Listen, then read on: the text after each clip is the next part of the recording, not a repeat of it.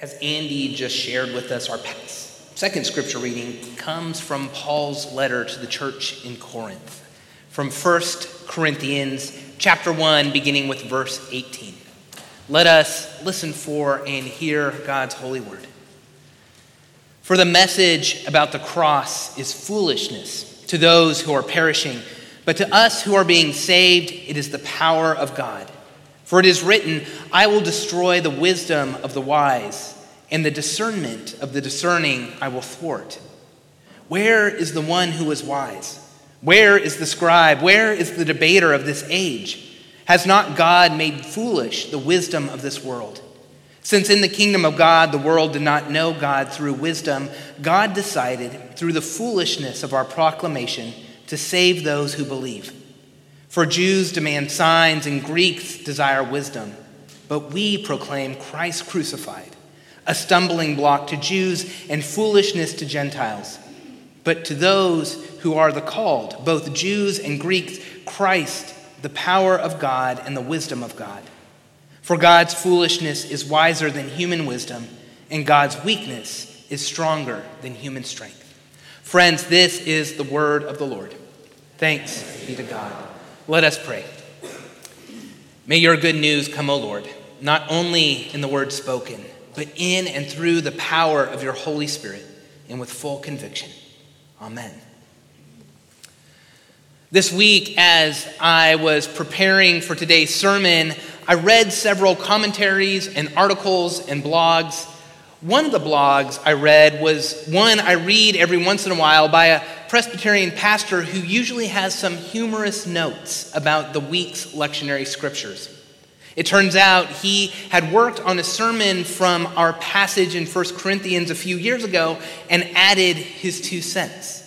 He wrote, with all this crosstalk this week, an Episcopalian colleague of mine have something to add to the story.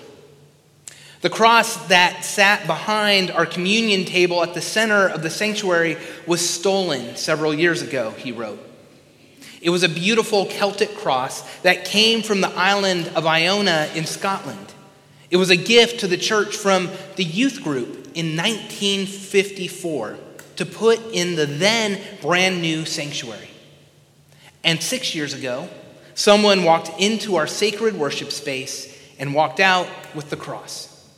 They didn't take the sound system. They didn't take the sterling silver communionware. They took the cross. And we haven't seen hide nor hair of it since. It was a Friday afternoon when it became apparent to us that the cross was actually gone, not just off being polished somewhere. It was gone. The church staff and I realized very quickly that it was going to look a little strange when we celebrated communion that Sunday morning to have a big empty space in the chancel where the cross used to be. So we had to come up with a plan. So I called my friend up the street, the priest at the Episcopal Church, to ask if by chance they had a spare cross we could borrow until we could figure out what we were going to do. As it turns out, they had a gold cross that would be just perfect, that sat in their chapel on the side of their sanctuary. My friend, of course, was happy to share. His only caveat was that the cross had to be returned to the church every Thursday by 11:45 a.m. for the noontime communion service. No problem, right? But of course, there was a problem. Here's what happened next, according to the Episcopal priest. Presbyterians, he says, they're organized, they're prompt, and often guilt-ridden. So we Episcopalians figured we were safe. But a couple of weeks into the deal, 11:45 a.m. on Thursday rolled around, and of course, no cross. We called the Presbyterians, and whoever answered the phone over there had never even heard of our cross. I heard Judy, our parish administrator, saying, well, it's pretty big, it's gold. What can I say? It's a cross.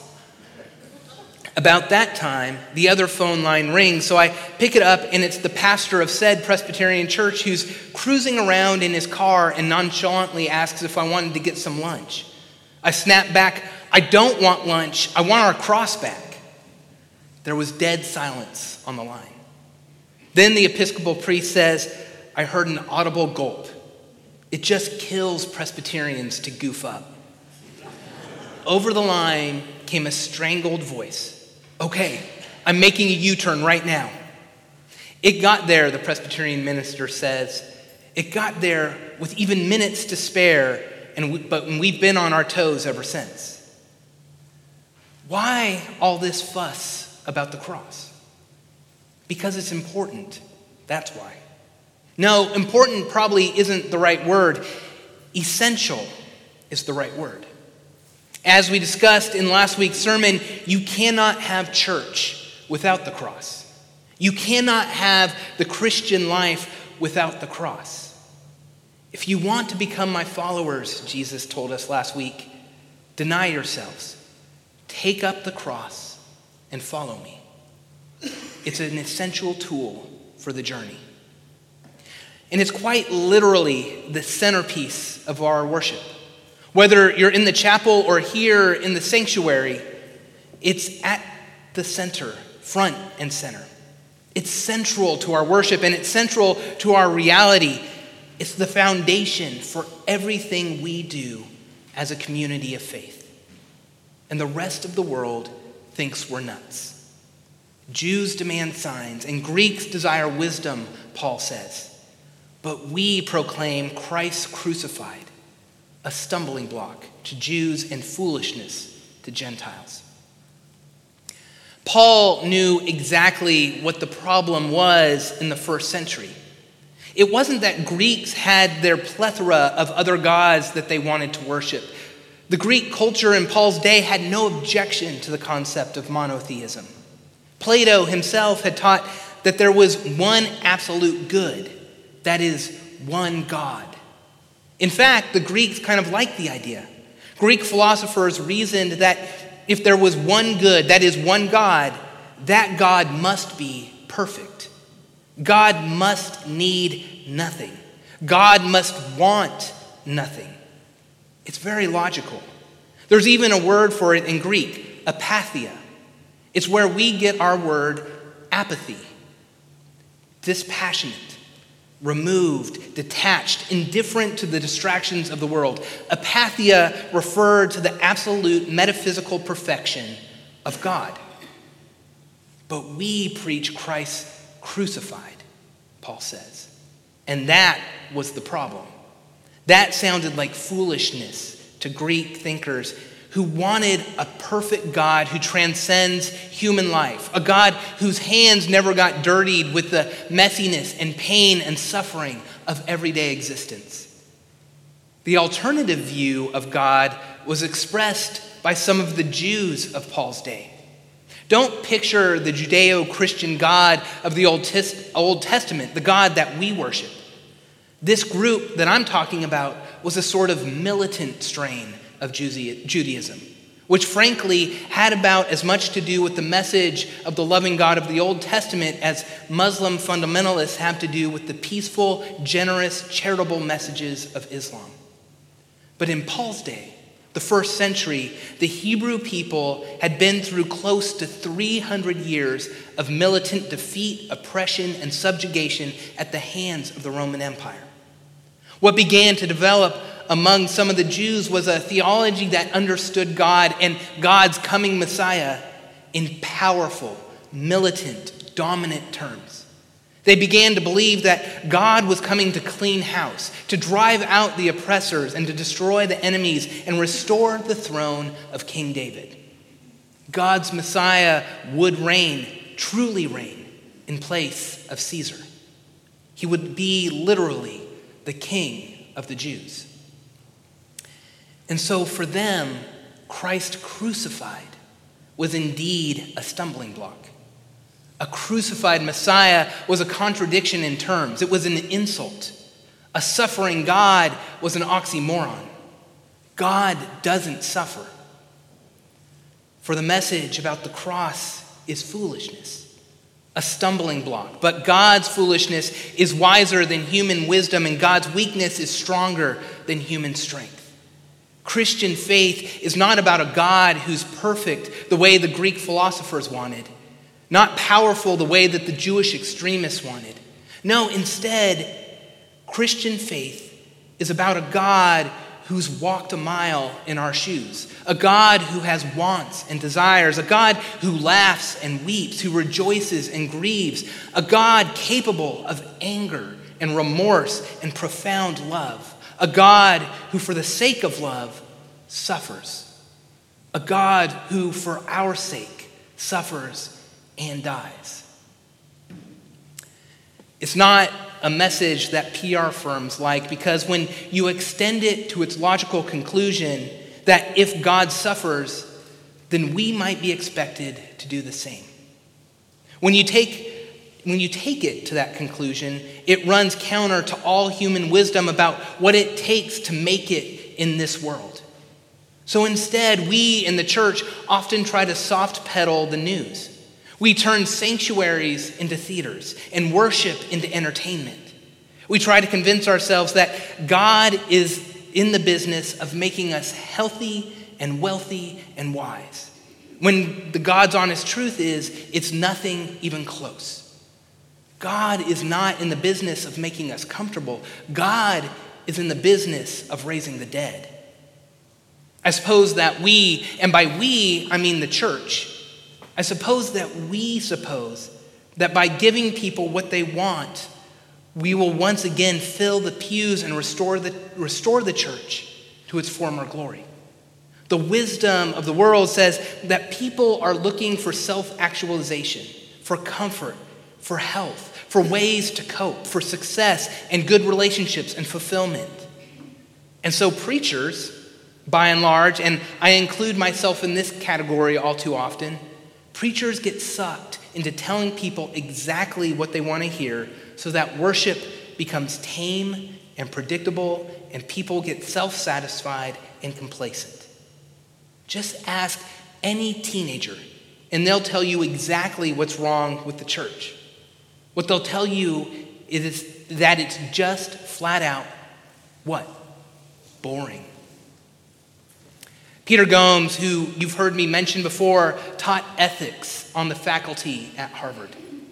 He said American culture has produced the richest, most indulgent society in history, putting ancient Rome and the 18th century France to shame. But in the land whose constitution guarantees the pursuit of happiness, Gomes writes, we seem terribly unhappy. His own experience with the young people he taught was that our consumerist Midas touch has left them empty, and they're looking for something so much more. Kenda Creasy Dean, who is the professor of youth, church, and culture at Princeton Seminary and was one of my professors, told our classes over and over and over again, youth and adults live every single day trying to fill the God-shaped hole within them with whatever the world has to offer. We, the church, need to give them something worth living for, and maybe more importantly, something worth dying for. You've probably heard of George Barna. He founded the huge research group that studies trends in American Christianity. And just a few years ago, the Barna Group started to seriously study what happens to people who drop out of church. The common misconception, the study says, is that people are disengaging from God when they leave the local church. And certainly the study found that some people leave the church and fall away from God altogether. But, Barna says, there's a much larger segment of Americans who are currently leaving churches because they want more of God in their life, but cannot get what they need from the church. They've decided to get serious about their faith by leaving church and piecing together a faith that means something, a faith that demands something. Instead of going to church, they've chosen to be the church in a way that looks a lot like the church did in the book of Acts. Are you kidding me? People are leaving the church because they want more of God than the church is offering? It sounds to me like we're doing something seriously wrong. For the message about the cross is foolishness to those who are perishing. But to us who are being saved, it is the power of God. It's a difficult lesson for us Presbyterians to learn because, as the Episcopalian priest I quoted earlier points out, we're organized, we're prompt, and we're guilt-ridden. Foolishness is not a character trait we aspire to. And as you've heard me joke countless times, we prefer things done decently and in order.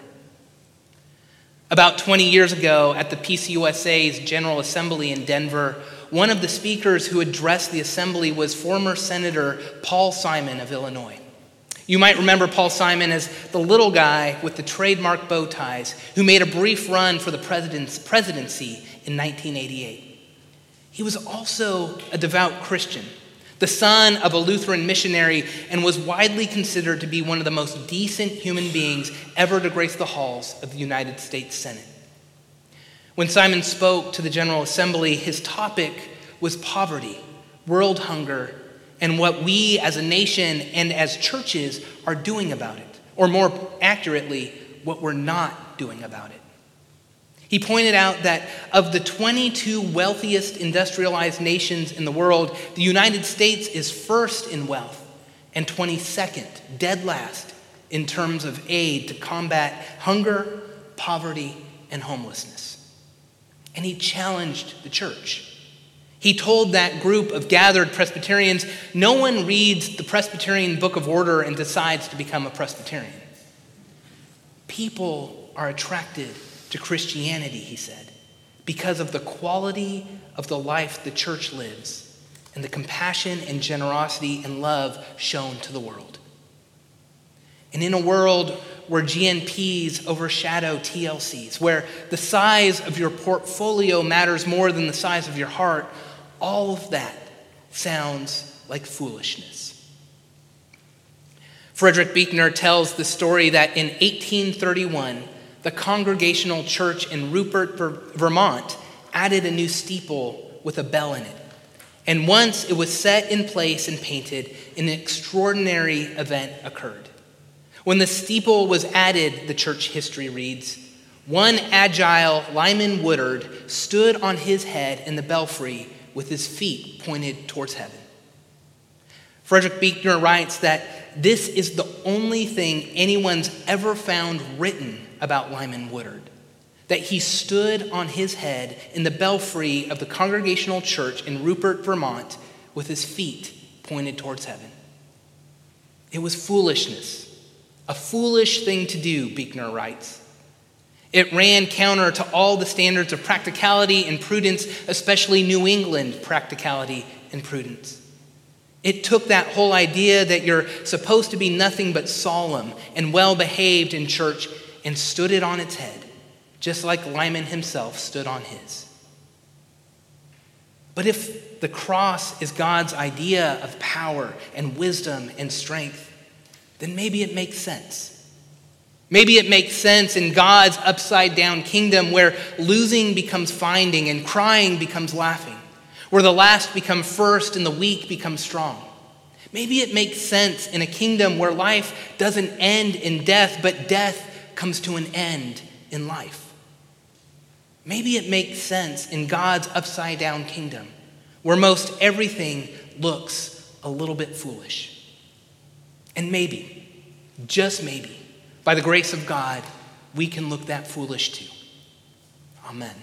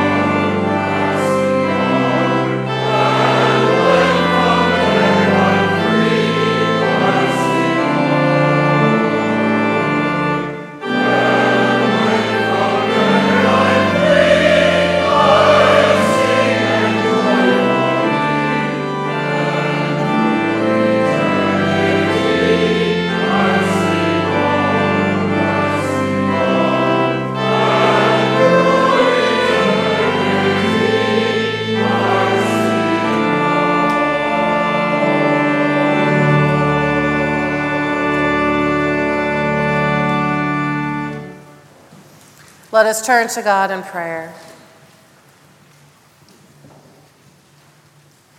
Oh God, as we continue walking in this season of Lent, we are faced with the chaos and desolation, even the foolishness of going into the darkness. We remember how your Son, Jesus, entered into the wilderness alone. Yet you never allow us to travel alone when we ourselves wander into the depths of darkness. You are with us even when we cannot discern it. Hear us as we pray at this time, prayers that groan in our souls and through our bodies, bodies that are thirsty and longing for your living water, prayers that seek patience and perseverance as we travel in this Lenten wilderness, not empty words or shallow fixes that only preserve our brokenness, but prayers that remind us that you stand in the desolation with us and weep at loss and suffering and all that it brings.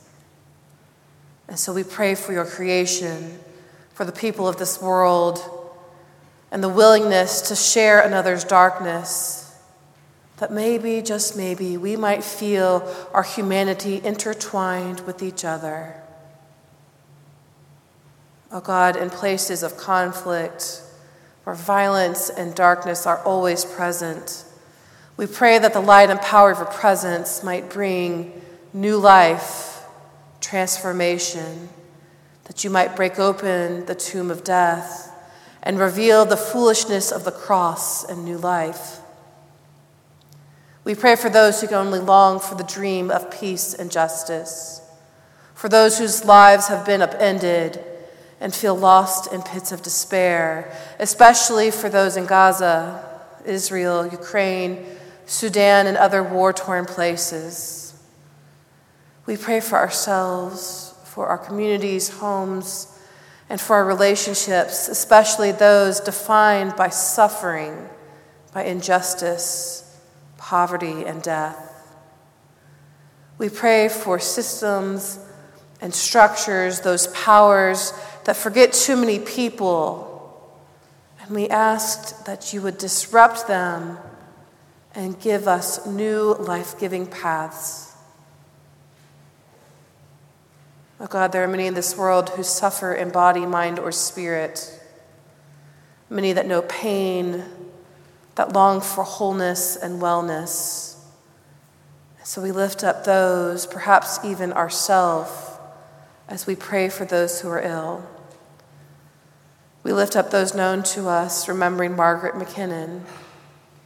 We give thanks for the lives of those that have gone before us, remembering Bill Greer and Libba Wall, giving thanks for these servants' lives and asking for comfort for their loved ones.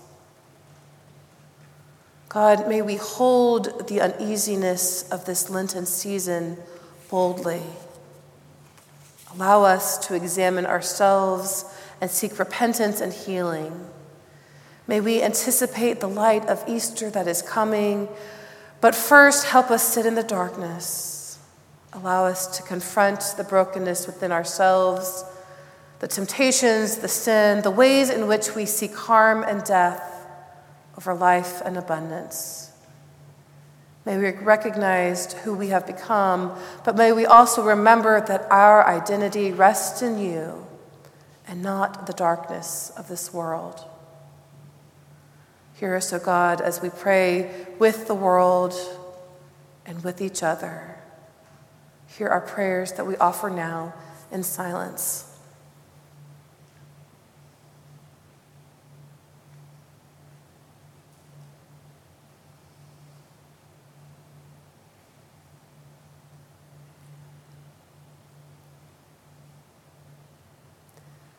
And hear now that prayer that your Son taught us, saying, Our Father, who art in heaven, hallowed be thy name. Thy kingdom come, thy will be done, on earth as it is in heaven. Give us this day our daily bread, and forgive us our debts, as we forgive our debtors. And lead us not into temptation, but deliver us from evil. For thine is the kingdom and the power and the glory forever. Amen.